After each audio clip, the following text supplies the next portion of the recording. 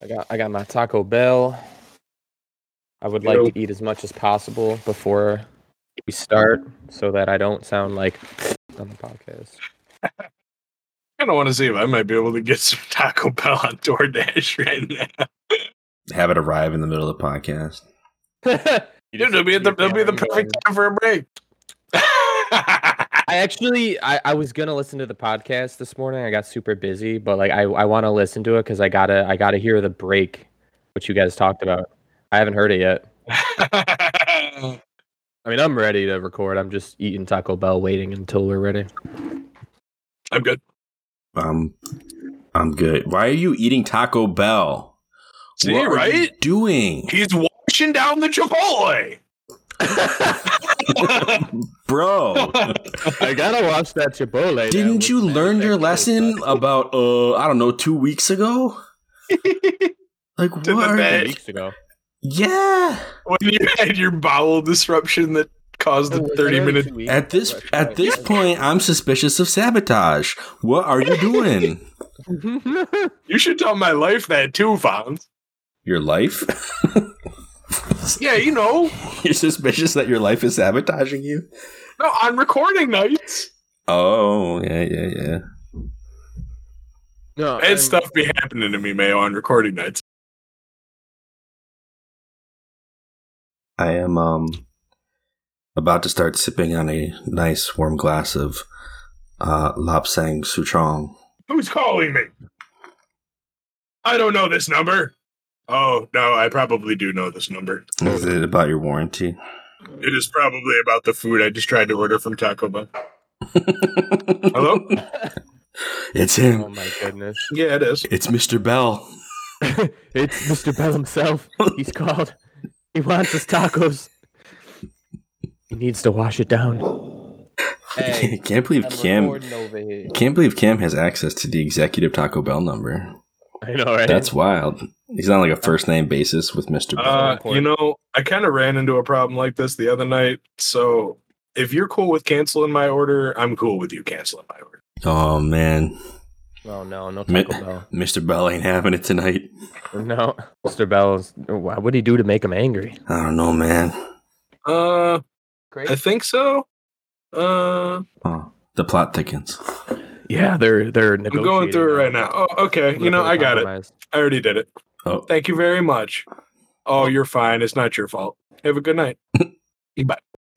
Mr. Bell just pleaded for mercy from Cameron.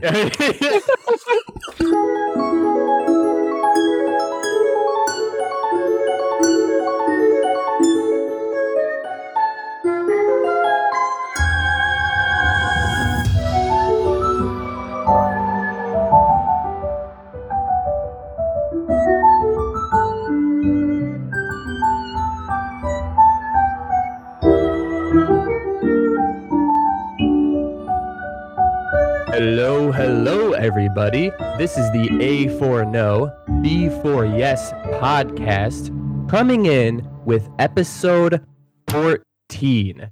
Last episode, we had covered the journey through the Faron Woods. We got to the spring and we measured our courage. This episode, we will make it through the red portal in the sky and see what awaits us there. My name is Anthony, and my two co-hosts. I'm Ryan Fonzie, and I've been enlightened in the way of the Lapsang Souchong. I'm Cameron Hagee, and I'm a partially not carbonated anymore seltzer water.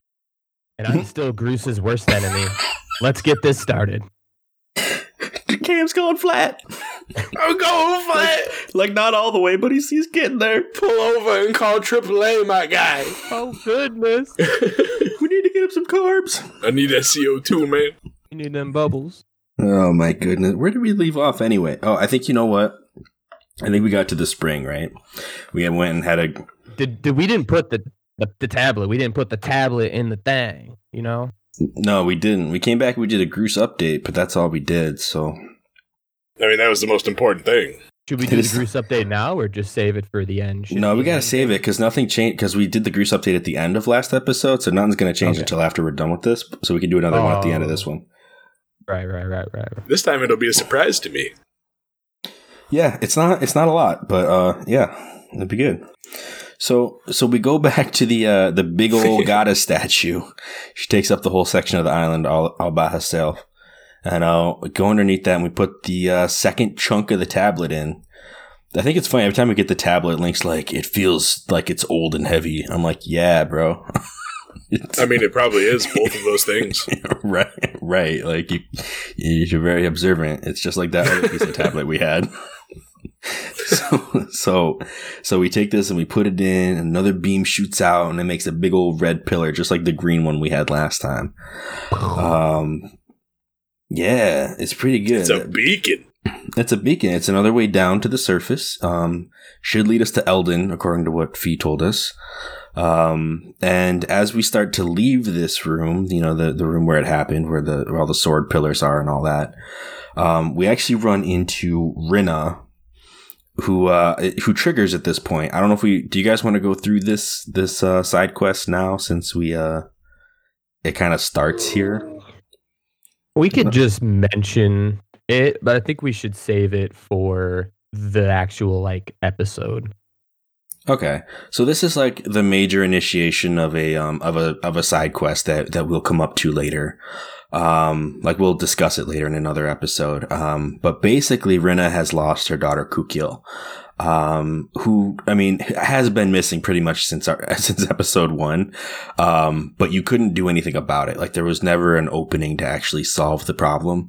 Like, it didn't matter who you talked to, even if you knew how to do this mission already, like, none of the NPCs would respond to it. Like, you couldn't even do the things you need to find her the way that you do end up finding her. Spoiler. But she asks you specifically for your help, since you are a student of the Knights Academy. And you're supposed to be here to protect us, like keeping them from falling off of Skyloft and things like that. But yeah, so you can agree to this, but you don't actually have to do it all now. You can just, try to find her some other time. And that's what, at least for the sake of recording, that's what we're going to do. I actually pursued this at this point, but I'm going to save it. We're going to save it for another time. Yeah, I mean, you can just shirk off the missing daughter that's been kidnapped by a vile beast monster, and anything could be happening at this very moment. So I also did it as soon as I got it. Yeah. But at this time, I guess we're gonna put that off. And I do agree that we should put that off, because there's a lot that we have to go over during this. Mm-hmm. Does a lot happen? Well, you go to different locations that would take a while to talk about. Okay. This part of the game, I walked away from it being like, wow, there was not nearly as much there as I thought there would be. Like, compared to Pharaon, this is actually pretty tame. I mean, not in terms of action. Like, it's actually a really cool action sequence. But that's kind of all it is. Like, in true Zelda second level fashion, like last time, like we in Ocarina, like this would be like our Dodongo's Cavern, right? It's all about the power, baby. It's just, you run in, you blow the place up, and you walk out looking like the Terminator, like that's kind of what this is. Like, Links don't look back at explosions. Yes. Only the cool Links don't anyway. Yes. So we take flight again. I mean, yeah, there's not really a whole lot to do on Skyloft. If you want to update your shield or whatever, go to the store, talk to Beatrice over at the item storage. It's a good practice if you want to get some other side quests done later on. I don't remember who mentions it. Somebody mentions it, and it could be Fee. But I just clearly remember before getting to the volcano, because I know she's like, oh, Eldon Volcano. Blah, blah, blah. She does mention someone, I don't know who it was. It could be Fee. I'm just spewing this out at the point. But someone says, get an iron shield because your wooden shield is going to die. It's going to burn up. Yeah, somebody does say that to you. Right? I just can't remember who it was. But somebody's like, bruh, get yourself some metal shield. It might be Fee. I know that I don't think it was Fee, though. Fee's always talking in absolutes. If you talk to the fortune teller, they'll tell you that too. Oh, okay. Fortune teller will always tell you stuff like that for like. Fee's always mystical, 3 years, 20 million steps beyond what's going to happen or already happened kind of thing. I feel like it was definitely somebody in the moment that was like, yo, your shield gonna get burned. You need to get that upgraded. But I don't remember who it was either. But yeah, and then if you do go and get that shield, I don't think you can even upgrade it once yet. No, because you need to get materials from this next place to upgrade it. I think you need tumbleweed, right? Nah, you need that ore, that Elden ore. Oh. I don't think we talked about it yet, but now that we do have this slingshot, and I think we may have talked about it. I don't really know. Oh, we did talk about Beetle, didn't we? We talked about him a little bit, just in that he'll drop you out of his ship if you don't buy anything, and that's where you get the bug net. Yeah, I was going to mention that. We should definitely tell everyone, get your bug net before we get down to the volcano. Yeah, for sure. Yeah. Get yourself some ladybugs. And other things. Yeah. You know, have either of you guys like actually slept in Beetle's ship yet? Yes. Slept? Wait, what? Yeah, he's got like a iron bed up front of his ship. Like, you go inside where he is cycling, you go to the direction he's cycling in, and there's a bed there. You can sleep in it. So if you sleep until night, he'll actually land the ship on Beetle's Island, which is like super far north on the map. And he'll be having a little campfire with his beetle. He's got like a little pet, like, I don't remember what he called it. Golden stag or something. Yeah, it's basically it's the super fancy beetle, and he just like is looking at it in his cage and admiring it while he sits by the fire. And he tells you that, you know, you're sleeping pretty heavy, man. Like, I need to see this. Like, I figured I should let you rest. It's actually a really cool scene. It doesn't really accomplish anything for you yet. Like, later, I think there's a goddess cube that like opens a chest, because there was a locked chest when I went. You can also give him the beetles. If you catch any of those beetles, I think he'll sell them. Yeah. If you get specific, if you get the specific beetle that he's admiring, like he'll reward you for that, because he loves them. They're like super hard to find. A locked chest. This is news to me. I have no idea what the cubes do. Oh yeah, we haven't talked about the goddess cubes yet, have we? No, we haven't, and I have no clue because I haven't played that far yet. What are you talking about? They're a bunch of cubes in Farron. No, I know the cubes. No, I don't know what they do. I'm just hitting them and they go into the sky. They just shoot up into the sky and they're gone, and that's it forever. Okay, so you didn't pay attention to Fee then. Oh, maybe not. I mean, it is Fee. It's like Navi, right?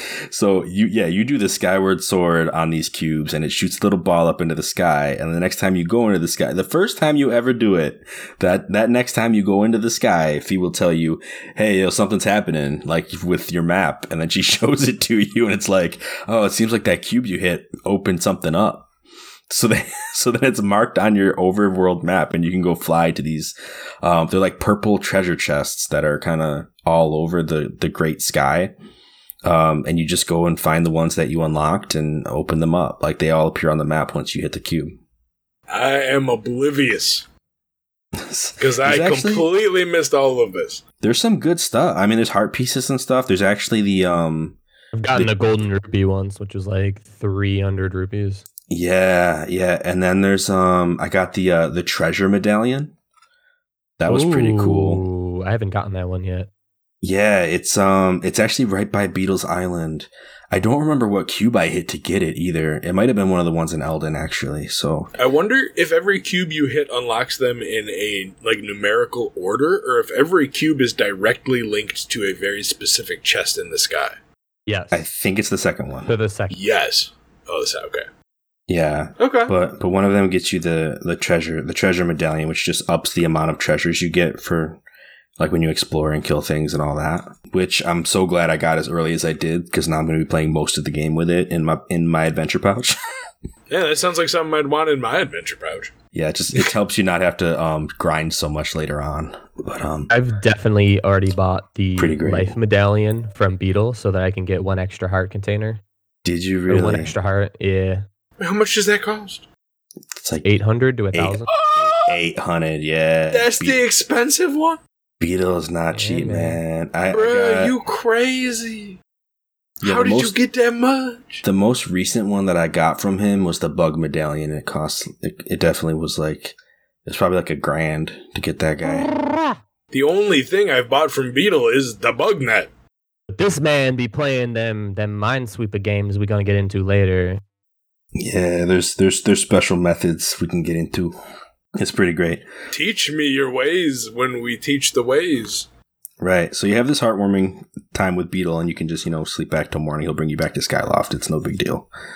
But it's honestly it's one of the things that I feel like really makes sells Beetle to me as a character in the Zelda series, because he's in a couple different games, but it's probably one of the most I want to say intimate settings that they've given him, to just be able to go see what he does in the after hours when he's not trying to sell stuff, and how he's just chilling with you, and was willing to fly you all the way over to this other island and have this conversation, this little heart to heart with Beetle, man. It's so cool. This is a personal introduction to Beetle. This is Beetle. You're not buying anything? Well, get out! And then once you get to his island, he's like, hey, just want to have a little game players? Yeah. I mean, everybody has multiple sides like a dice, but Beetle dropped me out the bottom of his boat, and I was upset. I think it's funny that he does that because you're heavy and you didn't buy anything. But then when you fall asleep on his ship, he's like, "Oh man, I'm heavy." He's like, "You gave me a workout, but it really looked like you needed to sleep." He's just switches into this super considerate person. Is Bruh, just becomes. Do you know how heavy that thing would be that he's propelling? Even one of those big gears inside of that machine would weigh more than Link. He is full of anything that you want to imagine when he says that you are too heavy. He's just being upset and hurt and throwing a tantrum that you didn't give him money that you don't have. And I was hurt by him doing that because I just simply didn't have the money at that time and would have come back and still did because it's a video game, but in real life, maybe not, because he dropped me out of the bottom of his boat. Mm-hmm. Well, I'm sorry that happened to you. I think you just need to ball harder with your... Get the thicker skin and a bigger wallet. So we head to Eldon. Yeah, let's get out of here. Forget you, Beetle. Yeah, so we go out and we fly over to our next location. We go out to Eldon. We ride our unnamed Crimson Loftwing. You guys ever notice that there's no name for the Crimson Loftwing? What's up with that? Yeah, for an animal that you care about and that's an extension of your soul, just calling it the color of bird that it is a little really? I named mine El Roja. It should be Linkus. Or Linkleton. It's everyone in Skyloft is one half of a pair. You are Link, the hero, and the red one. Okay, great. I mean, it was such a remarkable event that they recalled it in the game that he just soared off as soon as he met his bird and it doesn't get a name. It should have a name. It should have a name. I mean, it can't be Epona, right? I mean, that would be a little on the nose. We should give ours a name. Mine will be Bingus. Bingus? I feel like you didn't think too hard about that one. Maybe you should reconsider. That's a fair point. It's listen, I mean, I will say, I don't know if that's true either way. Link and Bingus would make a pretty good comic. Link and Bingus. I'd read it. I don't know. I don't really read comics, but I think if I saw that on a shelf, I'd be like, yeah. The Adventures of Link and Bingus. That was just a name that came to my mind first. I don't know. You know what's up? It's glorious. Go with it. I take back everything I said negative about Bingus. What would you name it, Fonz? What would I name the Crimson Loftwing? Yeah. It's gotta have a name. Phoenix. Like okay. Misspelled Phoenix. That's just off the top of the dome. How about you, Ant? What you got? What about you, Mayo? Mine was El Roja. Okay. El Roja. All right. Well, on that note, we land in Eldon. You gotta have the tongue. And Fee immediately tells you that Eldon is 65% covered in lava. So our odds are pretty good. It's a good stat. 65% lava. Why did we come here? That's great. We can walk on most of that. We can. Wait, what? I disagree with your assessment. It may have been a sarcastic assessment. But I mean, we hit the ground running here. There's really not a whole lot. She's like, "Oh yeah, Zelda's probably here somewhere. We're gonna go find her," and we kind of just get moving. I mean, the first thing we come up to is we meet the gatekeepers over here, like all of these mole men, right? Like they call them the Mogma. I don't know if they're supposed to be Mogma or Mogma, because like they're literally mole-like and like everything. I like mole. Like if you look in the Historia or the Encyclopedia, they call them mole people. They call them mole-like creatures. So I think Mogma makes sense because it's like a mix of mole and magma. But Mogma. I feel like there would be an A after the O if it was Mogma, but I'll go with it. Yeah, I always default to Magma whenever I'm talking about him. Reminds me of Magmar. Because in the English language, Magma is how it would correctly be pronounced if you were just going with base grammar. Yeah. But you never know when it's translated. So it could be Mogma. I've never heard it said out loud. Mogma, because then you have things like Molgara, from, the boss in Link, who's mole. It's also just a good combination of mole and magma. When you say it, Molgma.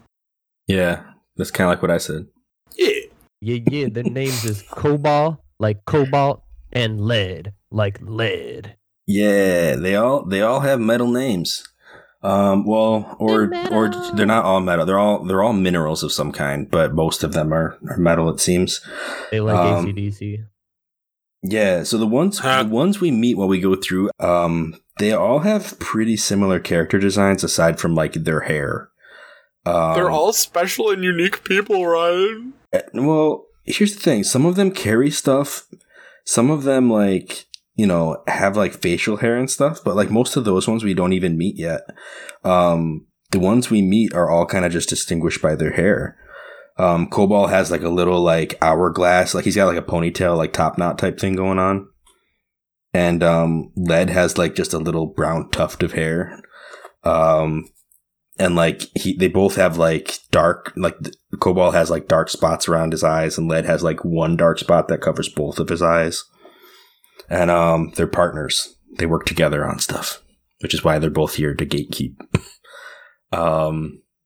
And they basically, at first, they're trying to stop you from coming in because they think you might be part of the red man group, like hey, he's one of them red guys over there. He's one of them red guys. Yeah, they all have like New Yorker accents. Again, I'm not good with boroughs, so I wouldn't be able to tell you if it was like Queens or Bronx or what. What are you doing in my Kano? But they're even the text is like modified to make them have these accents, which is pretty fantastic. I love it. It's glorious. As being from the state, I find it amusing. Sorry if I've offended any of our New York listeners. But what are you doing? But Nintendo does that a lot. They have a lot of characters across their games that use the New Yorker, and these guys are no exception. It is a really good sounding accent.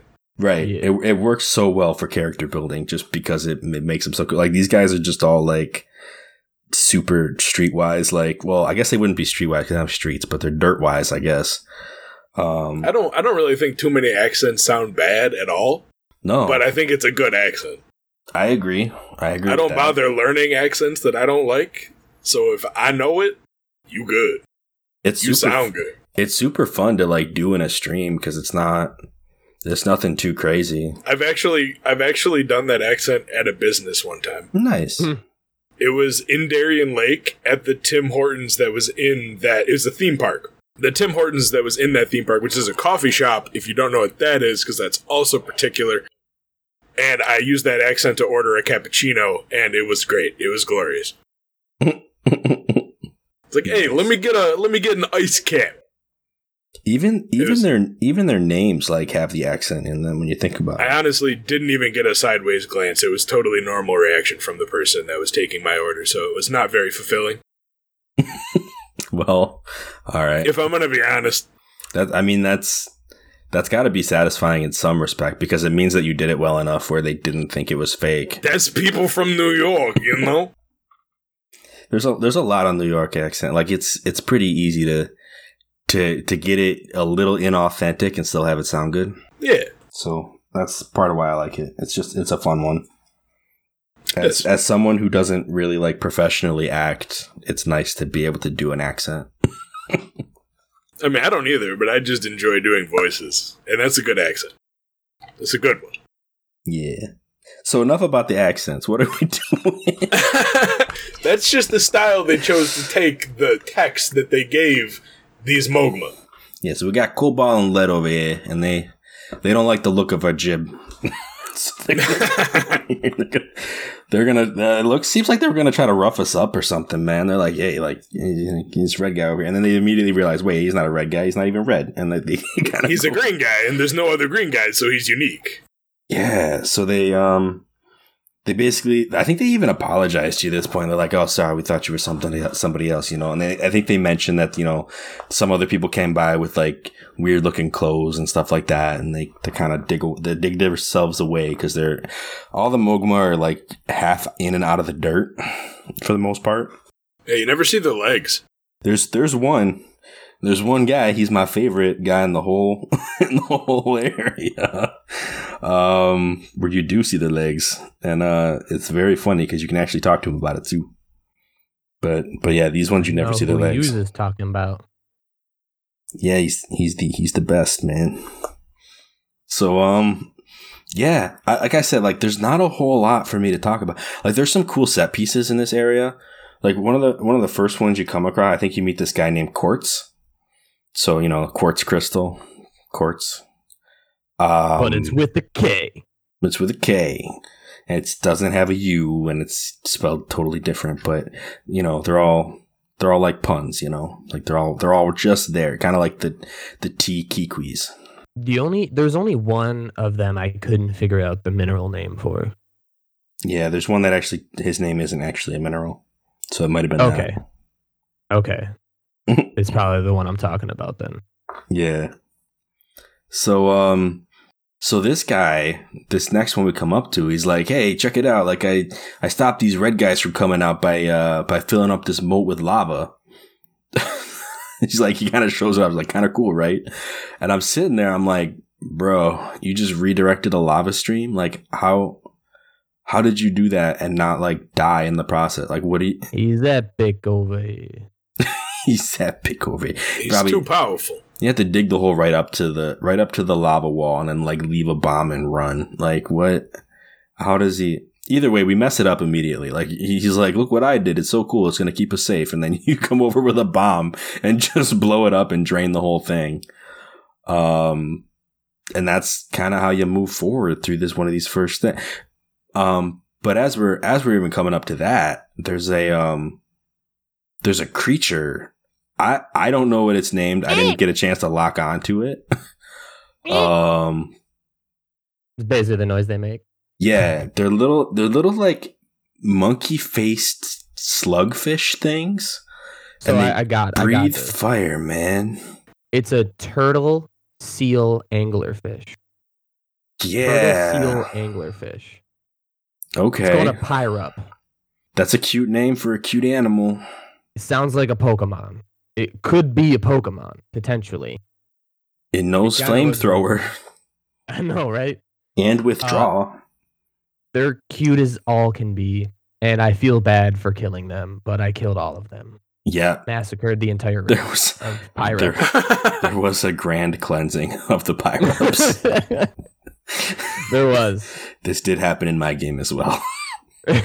In fact, they're even if you don't even kill the ones that are here in this volcano, you if you think they're cute enough, you can just be on your way and you don't have to mess them up. But there comes a point later on in the game where you do have to kill them. So, yeah, they're basically bomb practice, and I don't like saying that, but it's true. Like the game is like, hey, did you know you could roll bombs? Okay, here's a Pyrup. It's gonna go hide under something. Roll a bomb. It's like, oh, okay. It's like, hey, these ones are hiding inside of shells, and you have to like land a bomb in the top. There's a hole in the top of the shell, and so it's like, all right, I'll just score some buckets then. And basically, it's just the whole thing is bomb training, man. But these poor Pyrups, man. I think my favorite thing about them is like especially the first one you come up to, like it gives him a mini cutscene of him like getting caught in the act of like just being in the open. Like this pirate is doing nothing wrong, but you walk up and it's like, and it looks at you with like this terrified look, and then it runs away under a hole, and it's like, I know what you about to do to me, man. Anatomically, they're so cool because the blue anglerfish thing on their head, yeah, it acts like a radar.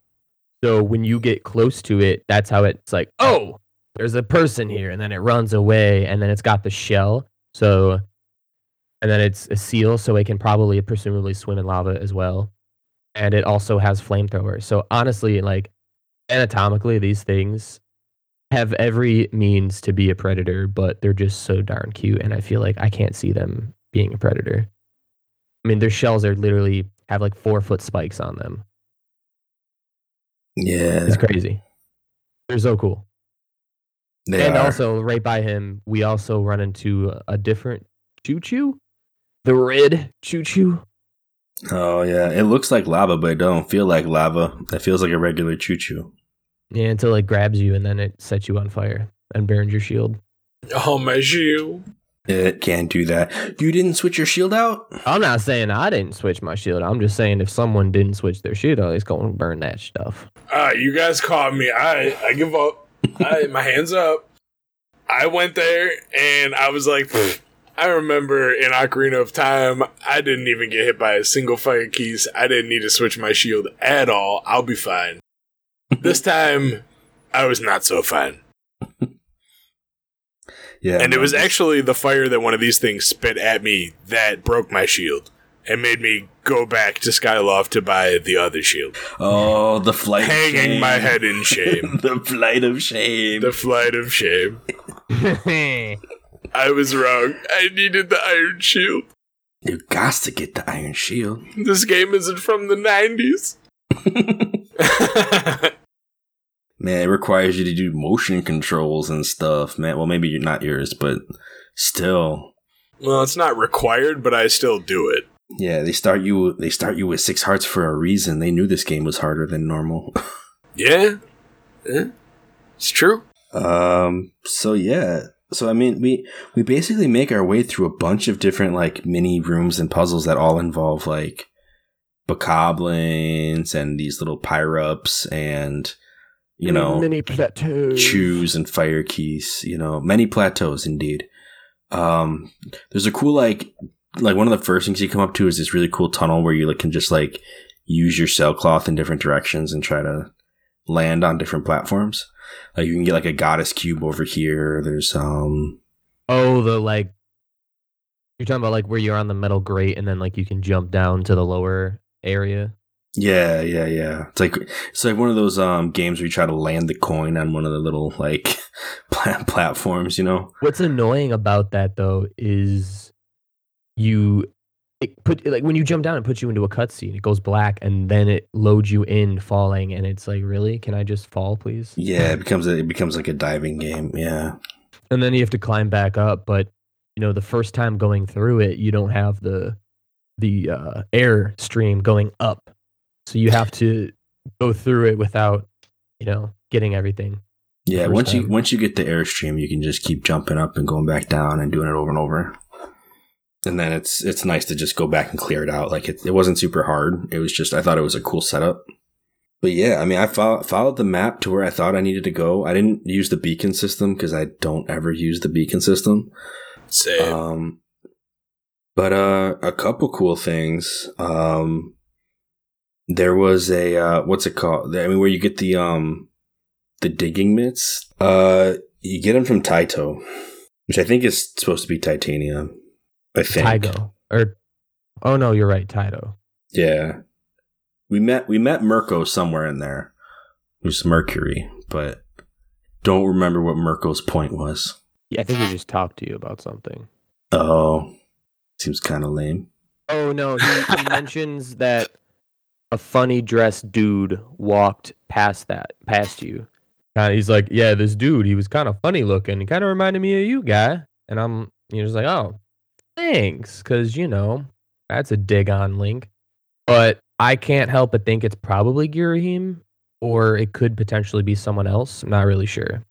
Yeah, I don't think this is the time where you get asked that either, so it's just kind of a hint that you're doing the right thing. I mean, as if the game wasn't clear enough that this, it's never going to make you completely waste your time. It's always like, oh, this is the way we need to go. And then all the side characters are like, hey, you're heading the way you need to go. Thanks. Thanks, random NPC. By the way, great direction you're heading. Hey, you know that person you're looking for might be ahead. Just saying. Could be getting close. This is all fantastic information. I'm glad I have all of you here. But yeah, eventually we do run into, we get in the mines, I guess, and we run into Taito, who you kind of sneak up on. I guess he gets scared and he's like, I thought you were one of those red guys. By the way, there's a bunch of them up ahead and they're all over the place here. Can you go deal with them, take care of them, So you agree, and you go and you have a big showdown with a bunch of red bokoblins. There's a leader up on a platform somewhere, so you kind of gotta climb your way around and get to him because he'll just keep summoning more red bokoblins. It's the red guys. Yeah, the ones with the war horns. I mean, how could they even think you was one of them red guys when you obviously a green guy? Right. Maybe they're colorblind. Maybe they got that red-green colorblindness. Oh, that's true. Maybe they just don't even see all that well altogether because... They're moles. Well, I mean, yeah, they are moles, but at the same time, they know those guys are obviously red, and they're not confused about that whatsoever. And then when we go back to Taito after beating the tar out of a bunch of red guys, he's so grateful. He's like, hey, let me give you something to help you on your way. And he gives you the digging mitts. So now you can play in the dirt. Because what else would you want to do? So he's like, yeah, you could dig stuff up with them. You can even I don't even know if it tells you about the airways, but some of the holes you dig up and then it shoots air out of the ground because there's a bunch of I don't know, pressurized pockets of gas in this volcano. Under a very thin layer of dirt that you can dig through. Right. You're just venting the volcano a little bit, letting off some steam. It's all good. Yeah. He's like, you ever seen them spots on the ground that look weird you can't touch yet? Yeah, you can touch them now. Get your hands dirty, bro. All right. Get in there. There's stuff waiting for you. Yeah, you find treasures. You can find some Elden ore. A lot of times you find choo-choos. And the game just trolls you that way. It's true. But you can get all kinds of stuff. You can get a lot more good than bad usually, but sometimes you dig I think there was at least one spot, right? I was able to dig in it 5 times and got absolutely nothing. And I was like, really? Really, game? I don't think I've ever had a spot like that, and because of that, I think it's slightly RNG. And the only spot I've had that was terrible was all empty except for one regular rupee. Yeah. So, yeah, no, it's all good. Find some good stuff, find some bad stuff, but either way, we can kind of. That's how we continue. Yeah, that's how we continue. So, there's a couple other cool setups. I think pretty soon we get to, I say Zank, right? I think that might be the last of the Mogma that we run into. I got nothing on their names. Yeah. So Zank, he's like, whoa, now there's a green one. One of your people just came charging through here dressed in all black. That a friend of yours? And then he points out this this kind of, it's, I want to say it's just a big canyon or something. He's like, see that up ahead? So we call it drop dead end. But this character danced right over it. He's like, seriously, jumping over a gap like that, my jaw hit the dirt, which is hilarious because his jaw is always in the dirt. He's a mole, he's whatever.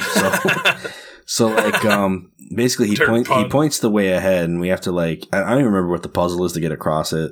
You're talking about the bridge where we meet a certain somebody. This person, you get across the bridge, the person helps you across the bridge. Oh, the shadow character. Because we have to get across that big bridge first. Yeah. Sorry. Yeah. So Zank tells you that there's a drop dead end. And like, he's like, this person just danced right across it and all that. And when you get up to it, I think I remember this because I remember thinking like, oh, I got to solve some kind of puzzle. Like, what do I got to do? I see like all this infrastructure here, and you walk up to it, and the bridge just extends for you. And this random character just appears on top of like an archway. And it's like, you, the goddess's chosen hero, Zelda is ahead, hurry. And then she disappears. But she just gives you a bridge. So you don't actually have to figure anything out. You just continue on your way. Like, the dead end doesn't actually mean anything. So they put in Zank just to build this up, for like almost no return whatsoever, except like new character just drops on the scene and disappears like mysteriously and as quickly as they arrived. Yeah. Mysterious. May or may not have white hair and red eyes. Oh, jeez. Also dressed in all black. Recurring character. So we might get the idea that this is at least a Sheikah character, which would explain why she just comes out of nowhere and kind of disappears right after. But we are able to start running up this first sand hill, where we have to fight off against some tricky bokoblins who have rocks to throw at us. And up at the top of the hill, I think we find the first bokoblin like outpost. This one is the one where we actually make our own bridge using the tower. But basically we have to fight a bunch of bokoblins that are like in tents and stuff like that. And then there's actually where we find the path to Thrill Digger as well, which is one of the best mini games that I think is in this game. There's a secret hole in the wall. Wait, what? I didn't find this. Explain now, immediately. You didn't find this? No. I didn't find this. I don't know. Oh my goodness. What happened? All right. So after you, it's nice to do after you clear this little village of bokoblins out. Basically, you wreck their house, all 5 of them. Then you take a bomb over in between like 2 of the houses, like up on the cliffside, and there's a bomb wall over there, and you blow it up. You go inside the cave, and we run into one of the most unique Mogma that there are. His name is Tubert. He is not named after a mineral. He is named after tubers, as in like, potatoes and parsnips and yams and whatever. Like basically like root vegetables, So Tubert is the only Mogma that shows you his paws. He has his 2 front claws, and then he has 2 rear paws. He sits up on his tail. And he is the most chill dude ever. He when I do voice acting for him, like I always try to make him sound super zen. Like he's just like, "Welcome to Thrill Digger. Like I'm here to, help you get wealthy."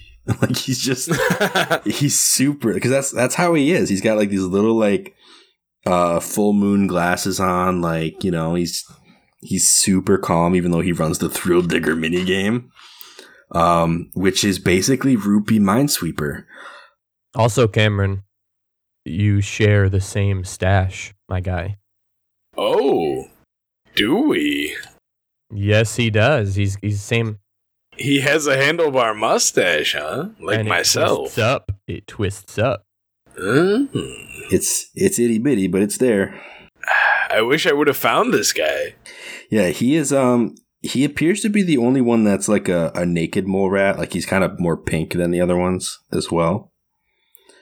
Yeah, and he's super chill. So like if you play the Minesweeper game, like you get like a grid. It's like 4x5 on the beginner level. I think like the max level is like, it's just way bigger. I don't remember what the actual numbers are, but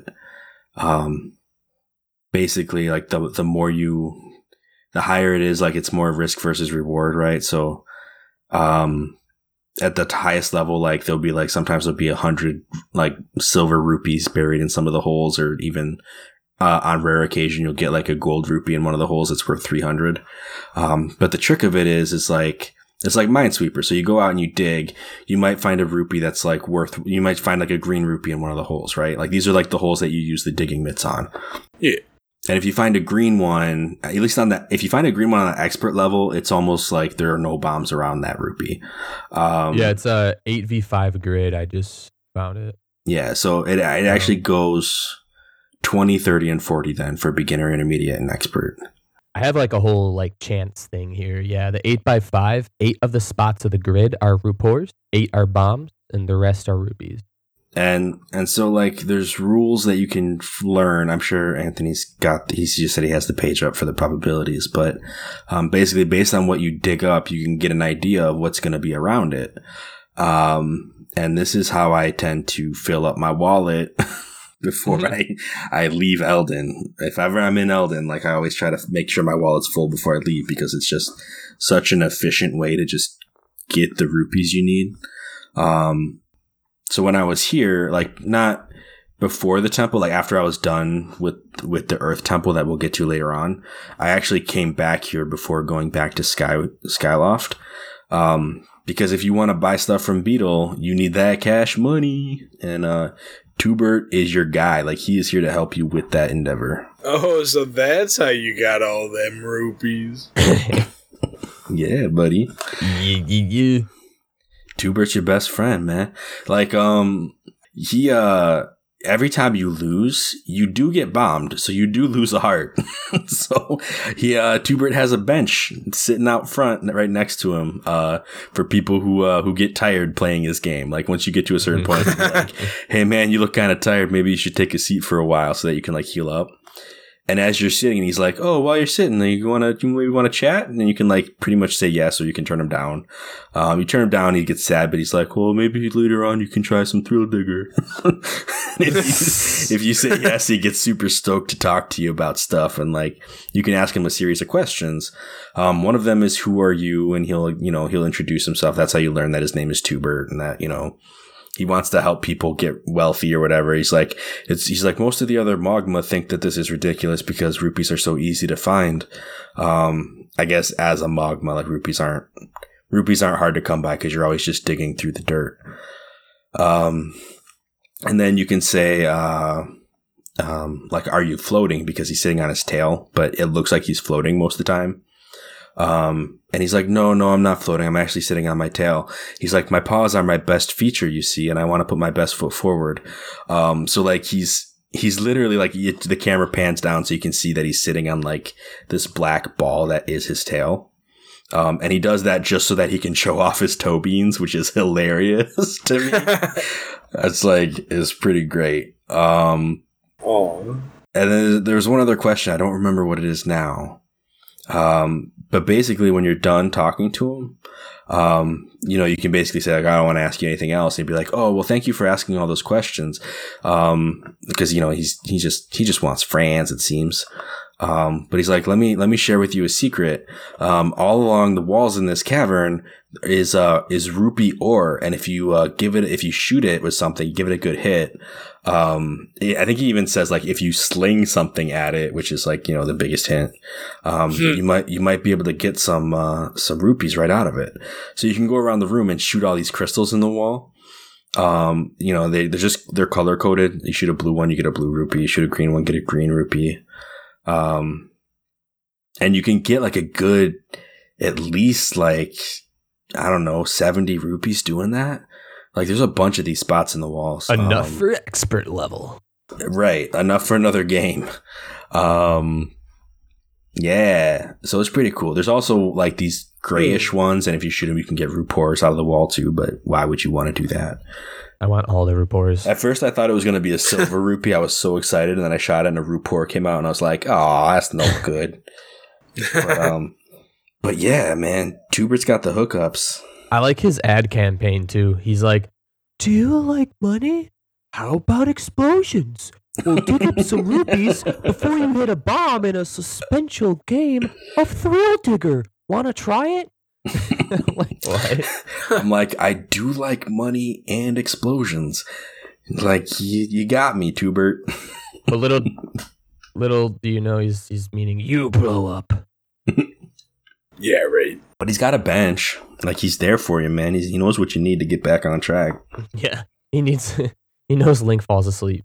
This game is just for Link and only Link. And honestly, okay, so like this, I'm not gonna lie, I think this is my favorite part of this whole area. Like, pretty great.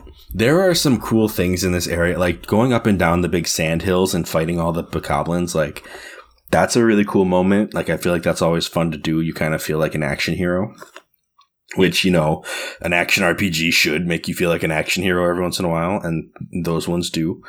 There's like actually like a sand slide at a certain part of this game, like in this area, and that's really fun as well. But man, that Thrill Digger, man, I'm addicted to it. I wish I had like a Thrill Digger mobile game on my phone that I could just, you know, just chill. Let's email Nintendo. Right? Something that can like would be able to like connect to the game later on. Just play some Thrill Digger and then come home and like deposit my rupees and just, you know. That's something they would do today. That'd be so good. That'd be so choice. That'd be the next amiibo. That'd be Thrill Digger amiibo. Thrill Digger. Straight up Tubert sitting on his tail on the little platform, you know. It'd be great. Oh goodness. So yeah. So we can continue on our way. I mean, we basically bust up a bridge, climb some walls, and then we have another sand hill to climb. It's almost like identical to the last one, but when we fight our best friends, the Fire Keys too. Yeah. Yeah. The bestest of friends. Love them. Don't hate them from Ocarina of Time or anything like that. I love doing this. I love it when you get the right spin attack off and they all die together. I think that's my favorite part because then you don't have to keep fighting them. Yeah, but like it's almost like Zubat syndrome in this game because they don't spawn the item called Monster Claw enough, right? That is the most needed item in the game for upgrades because it's so rare. Yeah. And of course they give it to the most annoying enemy. I don't even know where the best area to farm keys is. Like, is it behind the waterfall? Like, should we just go in, kill all the keys, leave, come back in, kill all the keys? Like, just keep doing that? I probably. That or Faron Woods. Yeah. I don't know. That's a good question, though. Where to get them monster claws at? Those monster claws are pretty rare. I usually find that I have just enough to do one upgrade when I go to try to upgrade something, and I'm like, man, because you look at the ingredients for everything else, and you're like, I'm gonna need a lot more monster claws. Yeah, it's always the case. You kill all the keys, but they never drop their claws. That's why you got to get that treasure medallion just to make sure you get them claws every once in a while. The worst is later, like if you kill one and then it dies over lava and the monster claw goes in the lava. That is depressing. Watching it burn, it's like that one meme where it's just like you see the dude super sad and turns gray. It was in that moment everything I ever wanted.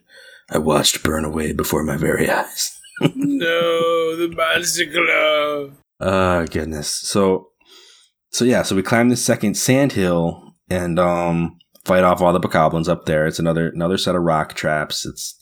They're not super creative, these bokoblins. I do like shooting them with the slingshot when they have the rock above their head, and then just letting them. And they drop it on their head. Yeah, exactly. It's perfect. So choice. Headache. But we get up to the top of this one, and we run into our friends Lead and Cobalt again, the same ones who were trying to gatekeep us back at the beginning, right? And they're looking for a way to get into this big tower. Like it actually looks like the Forbidden City, you know? Like it's got one of those big like Chinese architecture like red towers with the different levels of roofing, you know?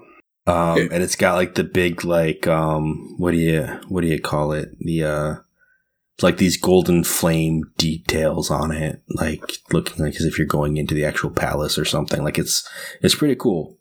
But it's the entrance to the Earth Temple. And Lead and Cobalt are going to try to ransack the place. So they're like chilling outside. Looking for that like, treasure. Hey man, how we going to break in? It's like, oh man, we're going to need a key. A K-E-Y key. That's what I'm talking about. And they're like, all over like the plan. He's like, can we just dig in? He's like, That's why you're the brains of this operation. They just dig underground and you don't really see him again. And you see one of them again a little bit later, but like you see both of them. Do you see both of them? I know one of them is like right inside when we get in, but I don't know where the other one was. It's we'll get into it when we get in there. No, okay, great. But yeah, so we have another little city of bokoblins we can fight, but basically like that key that they talked about, so you go up to the door to check on this key that they were going to try to find originally. And Fee's like, there's some high % chance that the key is made out of the same material as this, so we can douse for it. Which I know is, dowsing's pretty much the best ability that they've ever put into a Zelda game, as we 100%. Talked about last time. The best. Yeah. So we go on this grand adventure to find not 1, not 3, but 5 pieces of a key. Beautiful. It was funny because like one is literally like right there, like pretty much right in the ground, right where you stand when you first get this information. I think it's actually in the hole left by either Led or the other guy. Yeah, they're all okay. They're all in holes. Like I can get that out of the way right now. They're all in a digging spot. But there's one like that's like right in this area, and then the rest you kind of have to explore out a little bit for. And this is where I thought it was kind of funny because you go one direction and there's like, but you have to like go through an intricate maze. You have to like run through a cave that's too hot for you to be in, and like go down a sand slide and find this key up on a plateau that you have to like, sailcloth your way up onto. It's just this big like chain of events to find this one piece of key. It was elaborate. That key took me a long time to find. Yeah. So then there's another one that you have to like climb up some walls and like traverse another bridge that you have to like cut all the pieces to open up, and I don't remember everything you had to do, but like you have to go on another like mini grand adventure to go find the second piece. New favorite part in Elden? No. No, not at all. I like the sand slide part. Like that part is fun. Like I did enjoy doing that. Because there's a goddess cube over there too, and all kinds of stuff to do. But then there's like I think there's one in a bomb cave, which is pretty cool. Yeah, so right, the sand slide that you ran up in the first place, there's a bomb flower right there that you can pick, and you gotta like throw it across the sand, and it blows up a cave, and that's where another key is. And I found all of these other like crazy to find, like gotta do weird puzzles to solve keys first, and then I was like, where is that 5th one? Because I was like over on the right hand side of the map, right, like exploring all these things, like where is it? And then I dowsed, right, like I went back to the front where the gate was, where the keys were. I had 4 out of 5 pieces, and I was like, where is this last one? I didn't see anything over there. Like I've checked all these grounds and what's going on. So I douse, and it's like to the left there's like one little watchtower off on its own, and you blow it up and the key is underneath it. And I was like, are you serious? Like it was like 10 steps away from the gate, and I just like completely went off on this big grand key adventure. I come back and I find out that like the second easiest one to get is the one I couldn't find. Man, it was just ironic that I like the difference in the level of like effort they make you go through for each of these keys. Yeah. It gets more and more. I think it was supposed to anyway get more and more complicated as you went. And instead, I just went for like the adventure once, and then came back and was like, all right, I gotta find these Mickey Mouse keys. It was so simple. Easy ones. So simple. Yeah, right? So, we get this key, and this isn't the key that you guys were complaining about last time. Like, that's a boss door key once we get inside, right? So this key we just put in, it just automatically opens itself up, and, it looks like a little sunbeam thing. Bada bing, bada boom. Here's the thing, guys. Like, the symbology of this temple, I got nothing. Like, there's not a real solid, aside from dragons, maybe, there's not really a great, like, connection I can make between what the decor is. Lizard people. and like the history of the world. I'll tell you what the decor is. Lava's hot. I love how when Link gets the door opens and Link tries to step down and just a heat wave of hot air just blasts him in the face and he's like, ugh! And then he starts to walk down the stairs. Yeah, it's like, oh, that heat. And he's like, and now I make my descent. It's like, yeah, it was like, wait, what? Yeah, I'm like, yo, if this was Ocarina, you need to go get that red tunic. Like, what are you doing? Yeah. You he can't like, just opens the door. Ah! He's like, now I'm used to the heat. It's like a day at the spa, you know. It's like when you open the oven door after cooking some chicken or cookies and just like, whoa, okay. Some chicken or cookies. Either one. One of them joints you cook at 350, you know. You know, the reason I said that is because I just had cooked those bakers, Pillsbury Bakers dozen of the pumpkin sugar cookies that are like little discs and some chicken earlier today. So, you know. That sounds delicious. Cooking, man. Doing oven things. Is a chicken nugget just a cookie made out of chicken? Yeah. All right, I like cool. this analogy. I like this. Let's run with it. Wait, what? How do you figure that? A chicken nugget is a chicken center with, like, breading around it, and a cookie is the same consistency all the way through, just baked. But you bake them both. You bake them both. And it's a smaller piece. You can make them into a disc, like cookies. Chicken cookies. I guess you can't cut them out like cookies. You start off by making your chicken batter. And then you form it. Chicken batter.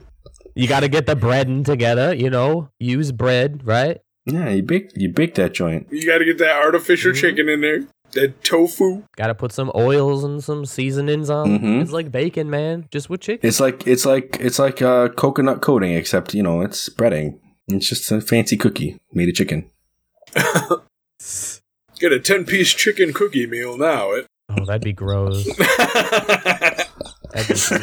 you imagine? 10-piece chicken cookie meal. Come on, man.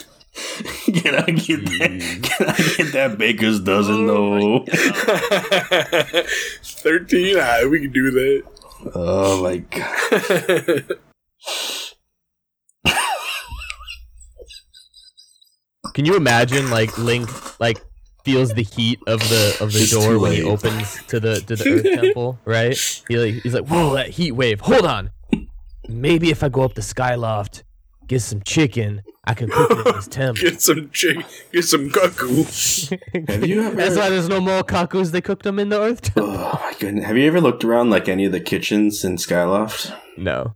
Not really. Because they have like big haunches of meat that are just like wrapped up in like kind of like that webbing that you see like ham wrapped up in. Hold on, because there's only two animals in Skyloft area. There's birds and remlets. Yeah, and they don't eat the remlets. I guess geese, but geese aren't big enough for a giant honk of meat. No, it looks like a big old lump of ham or something. And man, like they be cooking them loft wings. They put them in places and yeah, man. We don't want to talk about it, but we got a high quality crimson slab over here. Unless there's some secret place they go to get bigger slobs of meat, which I definitely can think of one, but I'm not going to reveal its location right now because we got the red guy special. Spoilers. The red guy special. They poof off into like a purple skull and you kill them, but if you're real lucky, you can catch one. You get the haunch. You can catch one and cook it. Oh man, make some loftwing cookies. Oh no! Probably get a couple dozen out of one loft wing. No.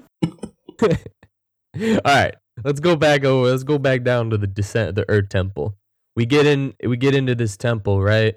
And there's a drawbridge, there's some gears, and who all's here? But Mr. Cobal's inside, and he's like, "Hey, guy over there, I lost my friends. I don't know where they're at." And then he's like, "You gotta go find them because Link's got to do everything." You don't even really need to find them though. No, I mean they find you. Not really, but you find them. Right. You don't find his friend until later, I don't think. But a little bit later, yeah. Yeah, because he's like, hey, he talks to you about his bomb bag. He's like, oh man, I had this thing I needed and I left it behind. I got that's scared. Lead. Oh, that's Lead. Yeah, Cobalt's in the beginning of the dungeon telling you, hey man, my friend's gone, and then Lead is actually the dude we find later who gives you the bomb bag. Oh, okay. Yeah. Gotcha. It's the hair, man. It's the hair. See, this is the problem I have. I don't different. remember. They don't say each other's names enough. I forgot, man. Yeah. They need to introduce themselves like, hey, yo, it's Cobalt, and my friends is gone. And the other guys be like, my name's Lead, and I don't know what my bomb bag is. There's more than one Mogma? They have names? They put two on screen together. That's in a crazy. few places. oh, yeah, right. No, that's Shadow Clone Jutsu. Or Shadow Magma Jutsu. I don't know. Magma Clone Jutsu. It's a jutsu. To explain everything. It's just a jutsu, man. So once you get like past that room where Cobalt's talking to you, you get to a big room. Gigantic room. Open. There's lava everywhere. Mm-hmm. And it's hot. And at first enemy too. Oh, yeah. This dude almost wrecked me, man. He got me down to like 2 hearts or something. Right? Yikes. Tell me, how did the goddess tornado work for you? No. Oh, no. But it's the best move in the game. I thought it did everything. For enemies who actually know how to block and are very good with their block, it does not work. But Coblins don't count because they suck. Oh my goodness. Lizalfos, the angles, man. The strategy that saved my life here, because it took me a second to figure it out. Because, like, this dude was just, like, wiping the floor with me. He's like, oh, you thought you could come into the kitchen, huh? Well, how about the heat, though? I'm bringing it. There's a smoke in these hands, man. You're going to catch it. And it's like, he just wrecked me with that stupid thing. Because, like, Fee was like, oh, you're going to come up to a new enemy. I'll give you what information I can. And then I came up and, like, did the Fee thing. And she's like, oh, yeah, it's a Lizalfos. You knew that, though, already, didn't you? Yeah, he's going to whoop you now. And then he did. And, it wasn't good. But the strategy that saved my life was to swing at him until he did his block, and then just swing however was convenient at the time, which was usually the wrong one. And then what he'll do he'll react to that by countering and like just try to like hit you with his huge mega fist. And when he does that, I would shield parry him and then get all my free hits. There you go. So like I would basically just like force out his attack and then shield parry it and just give it right back to him after that. But this dude like almost killed me before I figured out how to do that. So I didn't bring a shield with me to the Earth Dungeon because I brought potions instead. Like I brought the energy potion, and the mushroom potion, and so I didn't have room for the shield. He's defenseless. I hadn't bought the iron one yet because I only had the wood one anyway. You need to go to Beetle, though. You got to go to Beetle and get those adventure pouch upgrades. You can carry all the things.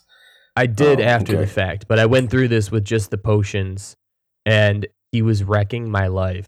And then what I ended up doing was just doing a backflip when he did the tail thing, and then I would do a jump strike forward, and it usually worked. But then on the second one that you have to fight, I just was like, I'm not doing this. And I poured some mushroom powder on him. And he was like, oh, God, I'm stunned. And then I just went to town on him. Defeated him in one goddess tornado. Oh, that mushroom powder coming in big. It's clutch. You need to get some mushroom. You need to have 5 mushroom powders on you every dungeon. Because it's amazing. But I want to say, I'm pretty sure that these Lizalfos are the toughest Lizalfos in any of the franchise. Yeah, no, they're legit. Like they're not playing around. Yeah. So when we get into this room after we kill this Lizalfos, though, one of the first puzzles we come up to is this big like broken down statue that's got bomb flowers on it, just chilling in the lava. And I didn't actually take any like a good look at it before I destroyed it. Do you guys remember what it actually was? Because All I remember is getting the eyeball out of it and using it to traverse the area. I can see if I can find it. So it looks like it has 2 eyes. One of the eyes is the object we need from it, and then there's like a smaller eye to the left of it. Okay. And the bigger eye ends up being a ball that we can mess with later. Huh. Like here, I'll put up a picture of it so you guys can see. It looks like a tiki statue, right?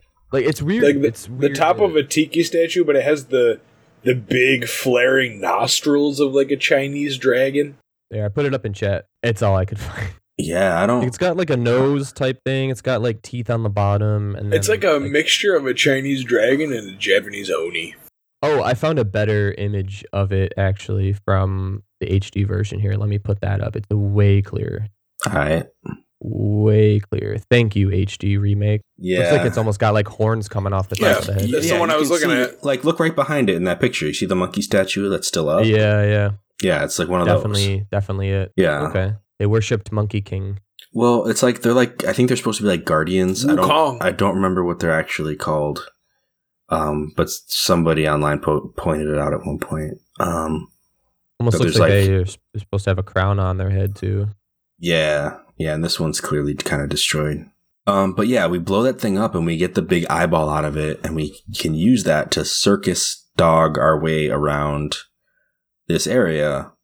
And there's these big lava frogs that try to spit fire at us while we do it, and that's really annoying. Magma spumes. Yeah. The best part about the magma spume is the satisfying croak it makes when you squish it with the big ball. They gotta it sounds so sad. It's like, it's such a nuisance. Yeah, it is. They like to spit fire, man. It's messed up. It's just a big old round frog. Kind of looks like a pollywag, right? And it's just like, but like red instead of blue, and doesn't have a swirl. It's just like when you're not near it, its eyes are poking out of the lava. When you get closer, it like looks up and then, just like jumps up a little bit like an octorok and spits a ball of flame. Really annoying. But yeah, so I like to go to the left first, because there's not a big old path that you need to follow to do the thing. Like you can just kind of go hit the switch that you need to hit and come back.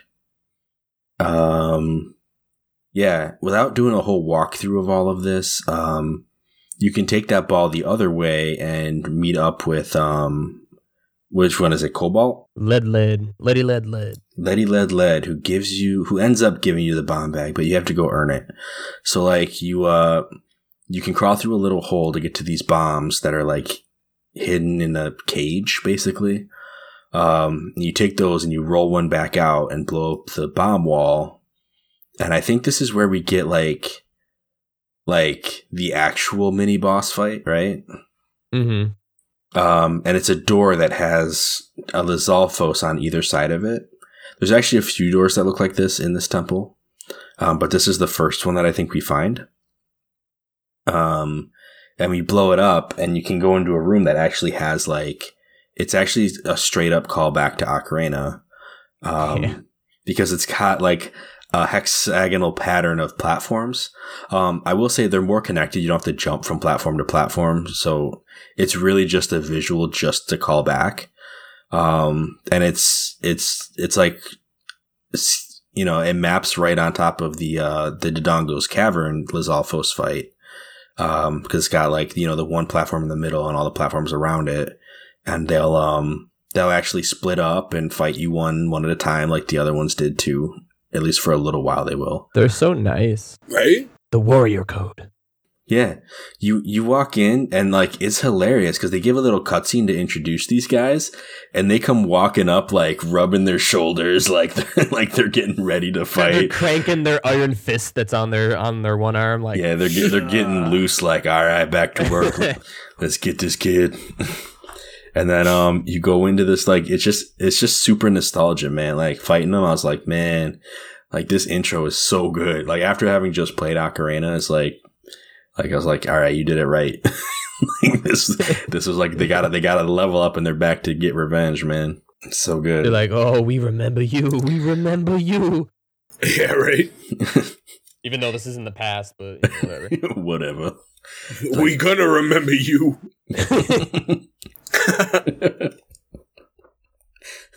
Okay. So we beat him and we get the bomb bag. And it's empty, which is the most disappointing thing. But you walk back out to Ledge, who it belongs to, right? And I think V even suggests that you ask him if you can borrow it. So you do. You go back and you ask him to borrow. He's like, "What? You want to borrow? Come on, man!"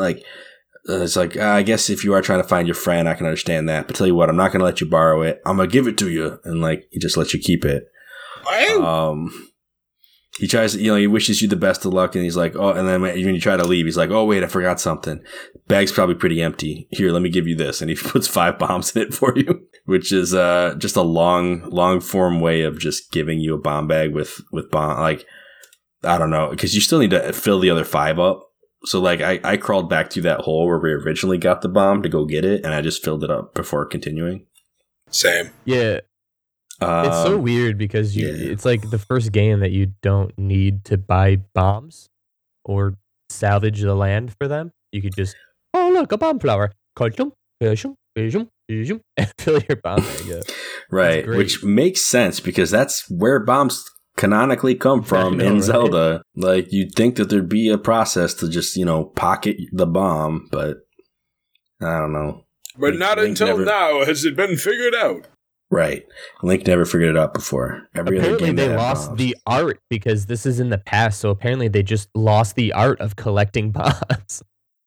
Yeah. The Gorons are the only ones that are now have the technique unlock or something. I don't know. Yeah, there's some special technique to putting out the fuse on them that's just been lost. Right. Yeah. And you don't see Link do it. He picks up the bomb and then just shoves it in his pocket, and that's the end of the story. That's the secret. Just don't care. Can you imagine? Hey, so if I wanted to, per se, pick one of these and put it in my bomb bag, how would you do that? And Goron's like, listen, you didn't hear this from me, but what you're going to do is you're going to pick it and you're going to put it in your bomb bag. End of the instruction. And the rest is history, my man. If one was to do this technique... all right, well, yeah, so once we get the bomb bag, it makes it real easy to go towards the right and then follow that long path of lava. Yeah, you have to crack some walls and you gotta blow up a bomb wall. It actually took me a minute to find. I didn't realize it at first. I did everything else in the room. And I was like, there's got to be a way to get this ball over there. And then I looked over at this big, conspicuously blank wall. And I was like, that's probably a bomb wall. So I rolled on over and there was a crack. And I was like, yeah, that's a bomb wall. It is it. Made our way through. But man, for a second, I was stumped. I was like, there's nothing else in this room. And then I was like, wait a minute. There's something else in this room. That's it. The crack in the wall. There's always more in the room. I think one of my favorite parts of this dungeon was for sure the lava, waterfall, I guess you could call it, on the slim tightrope kind of path. You know what I'm talking about, right? I remember the tightrope path. Yeah. Yeah, it's like a small path of lava that's just flowing from both sides. And it's you have to slowly make your way across it. It's like a weird molten aurora borealis that has no business being there. But I didn't even know how to explain it. It's just there. It's just a thing, and you got to do it, and it was fun. Yeah. No, it was good. So I think I'm done talking about this room. If you guys are, we can probably move on. Yeah, you get to the middle, and then you go back up. You go through the door and get to another place. With dragon statues. Dragon statues. Yeah. Is this the place right before the boss room? Isn't this? Yeah. We're in boss key territory, right? We be in boss key territory. Yeah, this was hilarious. Indiana Jones territory. Yeah, it's absolutely is what it is. It's exactly what it is. I walked into this room, saw a big ramp with stamina fruit, and the thing at the top that I needed, right? I was like, oh man, something's going to come rolling down at me. I have to dodge it and do something. I'm like, here, let me run. Cause we just got through Oh, we missed a spot where there's like a bunch of ramps with falling boulders. Before we get to Boss Key territory. I hated that part, and I think I trained my brain to forget about it, but yeah, that was a thing. Yeah. So basically, you run up a hill, and a bunch of boulders fall at you, and you got to dodge them, and dodge to the left into a little cove, and come back out and run up the rest of the way. Still has an Indiana Jones feel to it. Yeah, still does. So then we get to this other room, and it's got the ramp with the stamina fruits. And I was like, oh man, here we go. Some more fallen rocks or some other trap. I'm going to have to time it perfect. It's going to be great. So like I did this like big epic sprint up the hill and nothing happened. And I was like, wait a minute. Something's supposed to happen. What's I was like, thing? Maybe it's on the way back down. So like, I remember when we get up here, because we get the key, right? Like it's in a chest, like the boss key. It's in a chest. Yeah. Yeah. So we grab that joint. And it gives us a little view of it. It's a little dragon key. And so then you start running down, and suddenly like the dragon mouth that's up at the top here opens up its mouth and drops a rock on you. Well, not on you, but like to chase you. And the game turns into Indiana Jones, but also like Crash Bandicoot. Because the camera angle. Yeah, you're running towards the camera as this ball chases you down the hill, but there's like no obstacles. So it's just a really easy run down the hill. And like, yeah, you run down, you don't even have to do much dodging, because eventually the ball just kind of like ramps itself past you and it goes into the other dragon's mouth. There's a dragon statue that's like spitting a waterfall in front of the boss door, and it just like plugs it up for you. So yeah, then we see a familiar face. Well, we see a door, right? A boss key door. These dang doors, man. Okay. Killing me every time we get to this. This one was even harder. You guys played this up like it was the worst. Like I came up to this because after last episode, you guys were talking about this key, and I was like, oh, this one's supposed to be harder. And like, I looked at the dragon for a while it was like spinning and showing me what it was. And I was like, oh, okay, so the tail sticks out farther than the head. So that's got to stick up in the little spot that juts off the square. Cause I looked at the boss key thing before I got the key. So I was like, all right, so that's what I got to do. And then I came over and like, you know, I had to like grab it a few times and rotate it, and then it matched, and like it didn't match quite right. And I was like, it's glowing though, so I should just press A, and I did, and it worked. And I was like, that wasn't that bad. I mean, it only took me like 30, 40 seconds, but like... You're like pre-evaluating that stuff? I didn't even care until I saw the golden upon like the space I had to enter it upon. And then I was like, oh boy, time to start grabbing this thing and twisting it. It's just annoying the whole time you're doing it, man. It's like, I don't want to be doing it. And then you're like, oh, that looks really good. Oh, wait, no, that part's not right. Yeah, it's like a centimeter off, and you're like, but everything else lines up. Why doesn't this side? Yo, I went through that like 3 times, and then I finally was like, wait, no, this one looks right. And I hit it, and I was like, it was right. Woo! You guys. Come on, man. It's good stuff. I haven't been fitting squares into square slots since I was 2 years old, man. Oh, man. You mean you want me to put a round peg in a round hole? Come on, man. What do you think I am? Some kind of Einstein? Butter. We open that door, though. Yeah, we do. We get through it. There's a guy. A smelly guy. Ooh, smell. He's got a tongue. Like, cure him! Oh! Yeah. Yo, when we first get in here, though, Fee shows us this chain on the ground. Oh. And she's like, yo, it's almost like 100% chance that Zelda was held by this chain not too long ago. Oh, I forgot about that. I was like, oh, snap, she done got caught. And, she's not on the chain anymore. Like, she's off the chain. No, not mean. A chain hang low, does it drop all to the floor? Nah, okay. So the other thing that happens is this big ball comes rolling into the room with us that we just like fed the dragon. And there's a big old dragon skeleton overhead that it like rolls its way through. It's pretty ominous. Kind of seems like there actually was a dragon at some point. It died, and then they decided to use it as a ball conveyor. I don't know what that's about, but it's real gruesome. It's terrible. Yeah, it's kind of morose. The people in the future never did this to King Dodongo. Poor dragon. He deserves to rest in peace. They stuck the skeleton of the dragon into a facsimile of a new dragon. Like, it's this big dragon statue face. And they're just like, oh yeah, let's put the dragon's spine in there. Just to like... Give him a new body. Oh, goodness.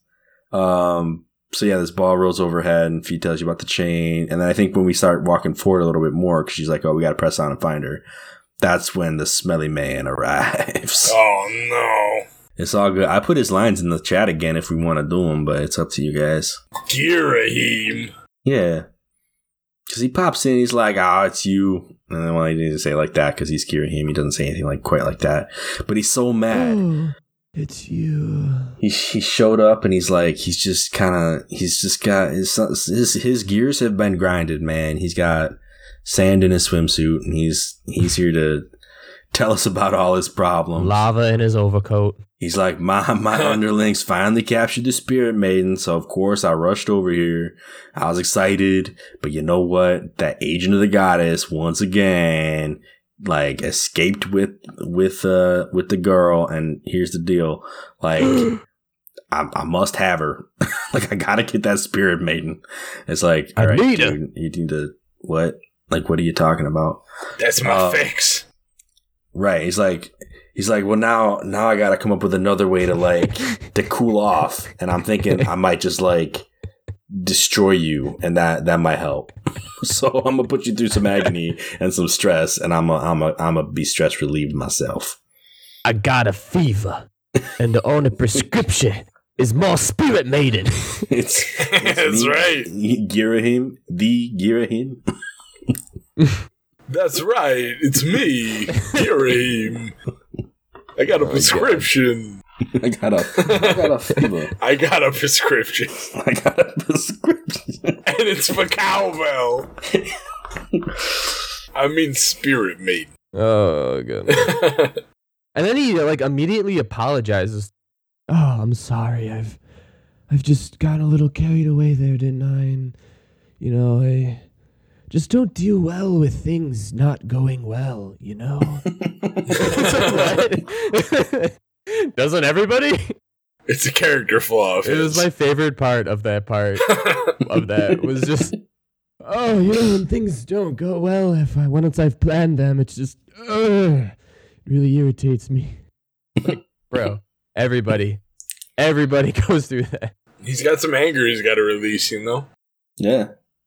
And the only prescription here is more lava. So he throws this big old ball that you brought to the room, mind you. Like, you brought this ball in here. And he's like, dwarfs it. Yeah, he's like, man, like, here we go. Like, here my friend's gonna destroy you. Like, it won't take more than a few moments, my friend, before you're charred to a satisfying crisp like a chicken cookie. Let me tell you, so he throws this ball down the hill, and when it reaches the bottom, it like bursts into like a lava monster. Yeah. And we have our boss fight. Yeah. It's the pyroclastic. Pyroclastic. Oh. Well, you got it. we do it together. 3, 2, 1. The pyroclastic fiend Scaldera. Okay, so I think what we learned today is Discord is not the right channel to do synced up things. Laggy. That is not together at all. And I didn't remember the name Scaldera. I just remember the pyroclastic fiend. So there's that. Scaldera. Scaldera is a big fan of King Dodongo, or I guess maybe the guy who trained King Dodongo how to be a Dodongo, because he likes to birth of the Dodongos. He likes to breathe in a lot of air in order to spit fire, and when he does, you can bomb his mouth, and you can give him a trip to Flavor Town. It blows his mind, man. I've got some explosive flavor for you, bruh. It's a real spicy meatball. You know what I'm saying? I only had one problem with this fight. I was kicking his patootie, and then when I ran out of bombs, I had to, because you could damage him when you could still hurt him when he doesn't need to have it sucked in. But I ran out of bombs, man. That was my mistake, and I had to run back up that thing. And then he's like, "Oh, you not running from me?" And then he shoots a bunch of fireballs at you, and I didn't expect it at first. Yeah, you got to keep an eye on him because he will just shoot you with fireballs. Mm-hmm. Yeah, I ran out of bombs at some point too. I had to go up to the top, and there's a bunch of heart flowers, and I was like, "Oh, okay." And then he shot some fireballs up, and I just kind of walked off to the side of the big circle, and I was like, "Oh, he can't hit me." And then he came running up, and he hit a bomb and blew himself up and fell back down the hill, and I was like, "Oh, there's a safe zone in this fight. I ain't got to worry about nothing." That didn't happen to me because he was at the bottom of the hill, and I got to the top. I was trying to pick some bombs, and I was in the middle where the door is to the other room, and I was about to pick this bomb up, and one of the fireballs he shot hit the bomb and sent me packing. It was so rude, but I ran right into a hard flower, so it was fine. I had some trouble with this fight too. Yeah. Yeah, it's a little tricky. There were some parts where I just had to eat damage and be okay with that. I was like, I'm not running all the way back up this hill. If you want to do your little stilt walk over top of me and then roll down the hill and hit me, I'm like, do it. I'm here for it. I'm gonna have a bomb. I'm gonna have a bomb when you're done. So just be ready for that. And eventually I got rid of him doing that.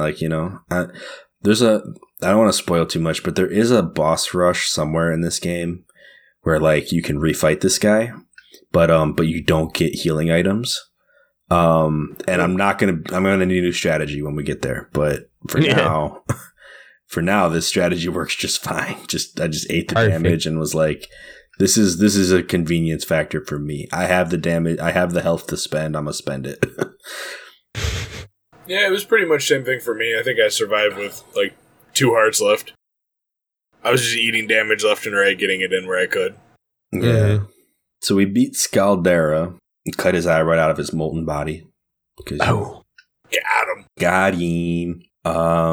And we can pretty much walk right out because Girahim, I guess, left. He's like, I need you to be in agony to help me, relieve my stress. So then he puts you into a boss fight and just leaves and doesn't even watch it. And I'm like, dude, bro, I gotta say, this dude's got worse Ganondorf syndrome than even Ganondorf the guy had. I mean, this dude Ganondorf kind of was you just a boy. What you gonna do?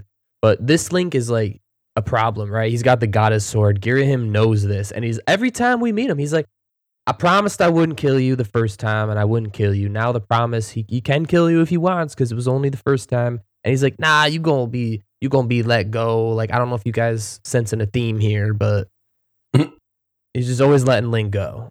And I feel like if he just dealt with the problem, which is Link, his plans will go through.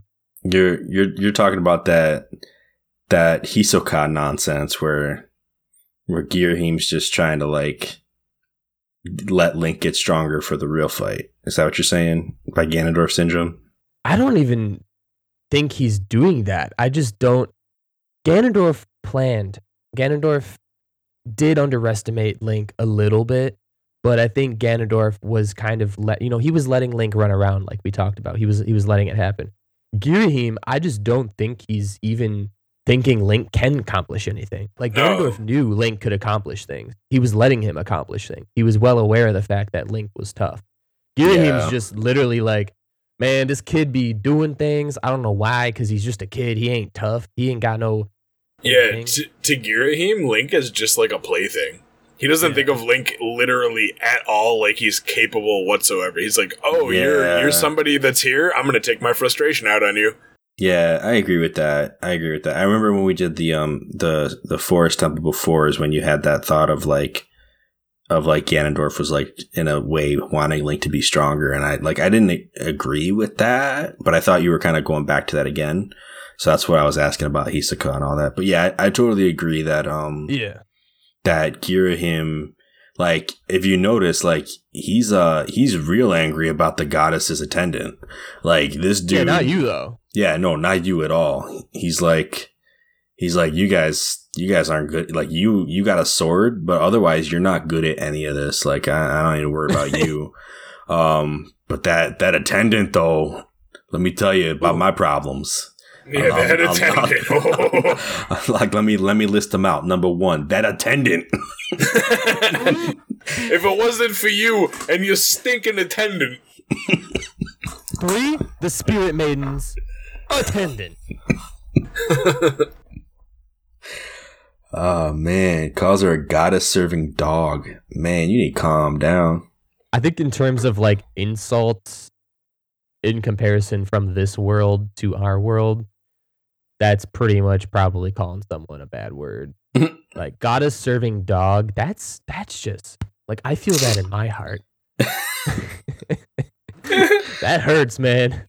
Man. You goddess-serving piece of Skyward Sword. Let me tell you what's gonna go on right now. Stupid attendant. So yeah, I mean, so now that we've beaten them, though, well, not him, we've beaten his little servant ball of lava.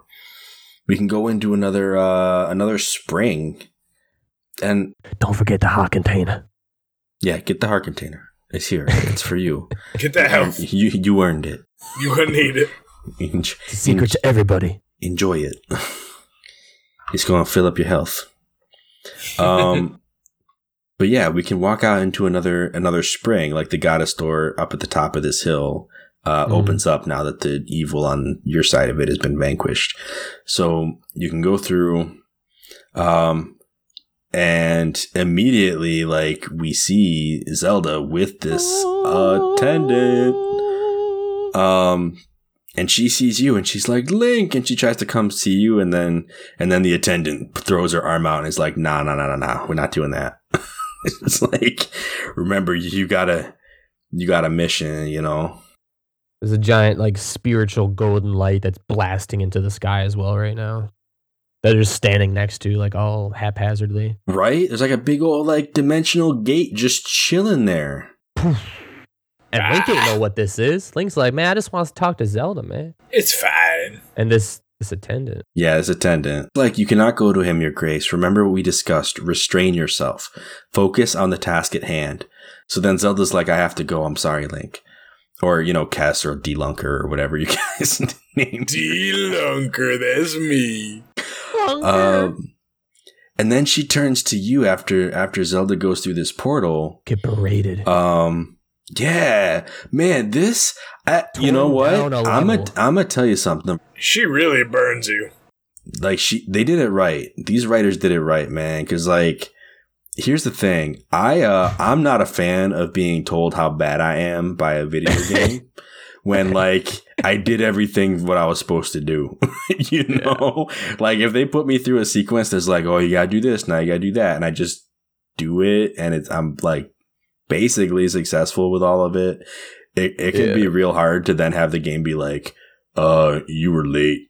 You didn't do it right. And I was like, what do you mean I was late? So I was mad at the game, but then they like this character, like this attendant calls us out even for that. And I was like, oh, they got me. Like, they did it. Like, Link was 5'6" when before this, and then after the conversation, she reduced him to 4'6". Him down a level. You would hate Kingdom Hearts fans because there are multiple fights in that game where you finish the fight and you won, and then the game's like, nah, you didn't win, you're barely alive. So I feel your pain when you say that, because you beat the stuffing out of the guy in the fight, and then all of a sudden he goes back to the scene and your guy's just like flying back after getting hit by like some super shot. And you're like, wait, I thought I was winning. Yeah, that's always rough, especially if it's like, oh man, perfect round, I didn't take a single hit, and then all of a sudden the cutscene's like, and you lost. It's like, what? And you never could reach my level in the first place, kid. Wait, what? Yeah. So Zelda's attendant is like, it took you far too long to get here. Looking at you, I fear the goddess is mistaken in her choice of agents. If this failure is any indication, you have no hope of defending her grace from those who seek to assail her. Do my words anger you, boy? Do my words sting? Let them. If I had not come when I did, your Zelda would have already fallen into the hands of the enemy. The truth of it is you were late. You were late and you failed to protect her. I sent Zelda ahead to learn more of the fate in which she is destined to play a part. Listen well, Chosen One. If you wish to be of help to her grace, you must summon a shred of courage and face the trials laid out before you. Only when you've conquered all the trials will you be of use to Zelda. No sooner, am I understood? And then, like, yo, I was sitting there like, snap. What's up? Imagine what words she would have for Groose. Nah. You didn't even come out? You was standing in front of your mirror? Looking at your pompadour? Alright. Pompadour having goose. Oh my god. At least Link's out here trying to chase it. He knows what he needs to be doing, and he's doing it. He's just a little late, my guy. He can't help it. He's got a lot of people to talk to. Just fell asleep, that's all. New York accents, they don't go fast enough. We'll get him in the second half, don't worry. We'll get him in the second half. Or the third half, I guess you could say. Man, fourth quarter, we in there. We're going to score them points. But yeah, no, I don't know. I think that the idea of this, like, I think the reason, I mean, I don't know entirely what the reasoning was, but this attendant has basically shared something with Zelda where, like, she's not supposed to go back to you. At least she's not supposed to, like, interact with you too much at this point. I think part of this is, like, kind of like it's kind of been hinted at that, like, somehow Zelda and the goddess, like she's connected to this too, of being the spirit maiden. You know, a spirit maiden, I believe is supposed to be like a vessel for an indwelling of some kind of spirit, right? So no improper thoughts are allowed. Well, I mean, yeah, I guess. I mean, she just got done, like, purifying herself, right? Like, she went to the Pharaon Spring. That's a fair point. And now she's in the the Elden Spring, and she's going through this big golden gateway where I'm like, is she gonna go meet the goddess? Like, what is happening? But basically, like, for her to go back and, like, be reminded of, like, everything that she's kind of walking away from, or, like, even just, she can't now just go and, like, unpurify herself. Like you can't go back to Link right now. Like, you're too attached, you know? You go back to Link, you're going to become unpure. I don't know if it's that. Link, you dirty dog. No, I'm just kidding. I mean, it might be that. It reads like that in the text. It does, though. It does. How that I mean, reads, they so. like each other, so maybe that's the sense. Maybe. She has to tackle this alone. She can't feel like she can rely on him. Link, the goddess wants you single. Don't purify yourself. Goddess blocked. Guys. Oh no. Oh goodness. But yeah, so as far as I can tell, the goddess's attendant has been with Zelda pretty much since Faron Wood. So it's kind of unfair for her to be like, you were late, you didn't make it in time. We jumped over all the gaps that you had to, like, figure out. I helped you with one of them, so you should have gotten here faster. It's like, are you serious? Like, I had to also, like, bomb walls to get here. How did you guys get through? Like, in the first place. So you know how, like, Zelda was captured, right? Yeah. But she, okay, so this Zelda lands in the forest, Faron Wood, sealed ground. But she landed somewhere in that wood. Found her, helped her from some red bokoblins, saved her. They continued on their journey through the temple. They got to the spring. You missed them. They weren't even at that spring. You finally caught up to them in the volcano area. We continue along a little bit. I think since they were together the whole time, I'm guessing that leaving Zelda to go help you across that bridge is actually how Zelda got captured. So in doing so, we should actually berate her for leaving the goddess or the spirit maiden's side, because I don't need no help. I'm Link. Bridges are nothing. We would have got over that. Bridge. We would have figured out a way. 30 more seconds. Figured it out. What's that? You left Zelda for 20 seconds or 2 minutes or 10 minutes. I don't know how long you left for, because you're fast. You probably jumped across mountains. It's probably like Zelda got captured and then she had to go free her, and then that's what angered Girahim, because he's like, we had her and then we lost her because of that dog. And now she's berating you, like, She turns around, she's like, man, I look away for 20 seconds. This girl. I'm like, you couldn't. It's your fault. You couldn't have brought Zelda back to me when you came back to help? Like, we could have been a whole party. It would have been like D&D up in here. No. would have messed up the purification. That should be the New Game Plus. The New Game Plus. Yeah. You just You got a ninja, a wizard, and a swordsman. Zelda's the mage. Or no, healer support? Hey, get a load of these red guys. Look what you think we're going to do with these guys? Hey, here's a light arrow. How you feel about that? Oof. So we get another message then. We have to do another skyward strike on another goddess symbol to get another piece of the tablet. And Fee has another message from the gods of old.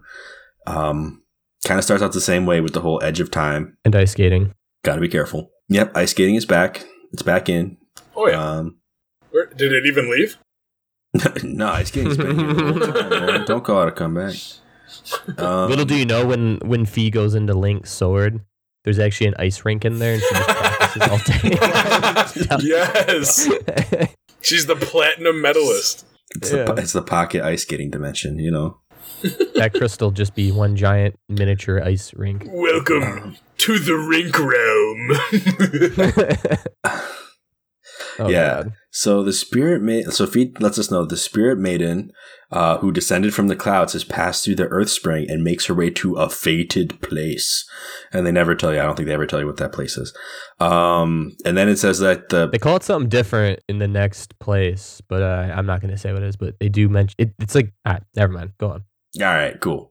So the parched desert Lanayru, that's where we're going to go next. And he says that is where the chosen will pass through the gate of time into a distant world. I'm like, excuse me? What? Like, gate of time? Like, what? The Temple of Time? Okay. Breath of the Skyward Temple? Breath of the Future. What? Time tells. I don't know. It sounds like a really bad action movie. I think what I was trying to say was Breath to the Future, but that's fine. Skyward of the Breath Sword. Okay. Back to the breath. Back to the wild. 1,000 years. Oh, God. For some reason, Fee thinks that now that Zelda has cleansed herself here, she's going to travel to the region of Lanayru, which I didn't really get from the cutscene, unless she just has like a shortcut, like she's just going to warp over there. Yeah. So we have to take the tablet back to Skyloft and do it the hard way. But that's fine. We got our old big tablet. We go back to Skyloft. We get ready to go to our next area. So I guess, I mean, if all is said and done otherwise, then that would be a good time for Groose. Time for that Groose update. Update. I didn't actually check this time. Nope. I don't know what's going on. Dude, guys. Give me that 5 stages of denial grief update. Groose is in rough shape, guys. Like, oh, man. Like he's so like, you remember the first time he was in front of his mirror, he's like, it's all your fault and you stink and meh. And then the second time we talked to him and he was in front of the mirror and he was like, I know you're trying to find her before me, but I'm gonna get to her first, meh, you know? But he's like, every time he's still kind of put up this front of like, hey, I'm still supposed to be the important one of this section. Like, I'm still supposed to be the one finding her right now. And I'm like, I'm going to do it. It's going to be me, whatever. Like, you know, yeah, this is your fault. He's the man. You're not going to fix it. This time though, my dude is straight up distraught. Like, he is, like, if you thought he looked sad already, like, they made his face look even sadder. And he's just like, even his pompadour is drooping, guys. Oh, his man. pompadour is drooping. And he's so sad looking. And he's like, where is Zelda? I can't take this anymore. He's literally just has like one line. Like his dialogue, you can't even click through it anymore. It's just one line. And I probably just paraphrased it pretty badly. But basically he's he's literally coming to the end of his means. He's like, I just can't deal with this anymore. Like, I don't know what to do. He's like, Zelda, where are you? I can't deal with this. And he's so sad. Like, this dude, like, he is broken at this point. Like, he has hit like his all-time low as far as I can tell. I don't know if he gets any lower than this. Like, this, it looks real bad. It looks like he's about to like go into some long-form depression, guys. But my man built himself up with the ultimate trophy of Zelda in the distance, and now his goal has disappeared. yeah, he's Just about. This man doesn't know what to do. doesn't know what to do with himself anymore. It's actually kind of sad to look at. I don't have any other cool goose facts to go along with this guy for the time being, because I think we kind of already addressed this So we can say, in the last episode. and I don't think it goes in a necessary order, but we can say he definitely denied the fact in the beginning, right when it happened, before we even touched on Faron Woods. Zelda can't be gone, right? Zelda's not gone. She's somewhere hiding. This isn't happening. This couldn't be happening to Zelda. Not Zelda. It should have been me doing this. Yeah. And then he got really mad. There was a point in the first part where he was so mad at Link. Like, this is all your fault, Link. You're stupid. You did this. I don't necessarily if they touched on the bargaining factor of the stages of grief. I can't necessarily say or not if the bargaining was touched on. I don't think he ever bargained. No, I don't think he ever bargained. But we just hit depression, which is the 4th stage. And there's one more stage left. And I'm not going to say what it is. I'm sure. Yeah, I mean, without bargaining, I don't know if this really holds water. But like, I mean, honestly, like the 5 stages aren't like everywhere I've looked. Like I've looked into it a little bit, and it's like it was a theory that somebody put out there, but there haven't been any like actual studies done on it or anything. It's just kind of like somebody had this idea and it picked up for a while. It had some traction, but like the Kubler-Ross model. Yeah, like not everybody actually goes through those 5 stages. Like there's just 5 things that like you're likely to go through if you're. No, I'm not saying they're hold a candle in real life. I'm just saying that the developers. I'm trying to see if they made this a thing in the game for Bruce, like his pathway of getting over this like hump in his life he's coming. And I mean, it's not so far off with Zelda, because a lot of people say that a game that we haven't played yet and talked about on this podcast, Majora's Mask, was almost entirely based on the 5 stages of grief, of which one of them is depression, right? Yeah. So it's not completely unheard of for Zelda to tackle some more dark but adult content kind of in the background, where somebody who wasn't so developed maybe wouldn't realize it. Sure. No, but maybe not in this exact case. Yeah. But I can see where you would definitely think of that, because like Zelda's done that before. Right. Yeah. Yeah. I just like, I think we did touch on bargaining, because it's not necessarily that he bargains to Link, but wasn't there bits? So like basically the thing of bargaining is like, I will never be angry at my wife again if you'll just let her live. Or after a loss, you may bargain, what if I devote the rest of my life to this? Or what if, it's just asking questions, not necessarily actually making a bargain with someone.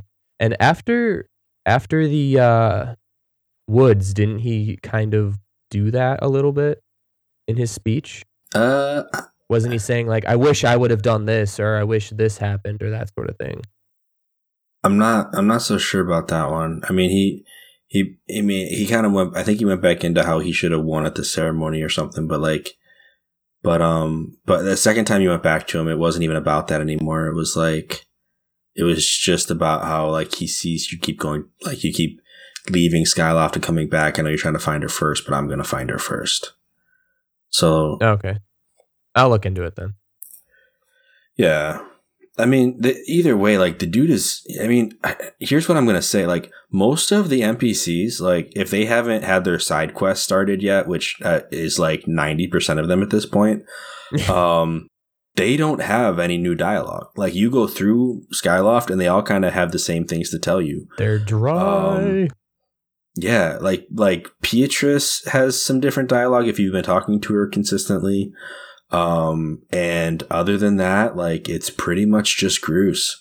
Like he's the only one. You go back to even the headmaster, like Zelda's dad doesn't have anything new to share with you. He doesn't really care all that much about the progress you're making. He's literally like, oh yeah, keep at it. We'll find her eventually. But you talk to Groose, and every time we get through a chapter of the game, something new comes out of this dude's mouth. So I'm actually so far, I'm very happy with the decision to kind of focus on him and try to figure out what's going on with him. Because it's been paying off. Like I've been learning more about him that I didn't see the first time I played this game. The 5 stages of Groose. Stop. And thank you for tuning in this time to your Groose update. Yay! So yeah, a Groose date. So yeah, I guess we'll leave it there then, folks. I mean, if you guys are good, we can call it a podcast, right? Yeah. Yeah. All right, cool. So yeah, I hope you all enjoyed listening. You can catch us next time. You catch us on our social media. Send us some listener mail if you feel so inclined. We would super appreciate it. Yeah, you can find us at A4NB4Y, or at our email at A4NB4Y@gmail.com. We'll have our actual spellings and links in the description. So, yeah, catch us all next time on A4NB4Y. Woohoo. And remember, everyone, when you get a little carried away with things that don't go your way, well, don't be like Girahim. Don't be like Girahim. Don't do it. Did you that all get?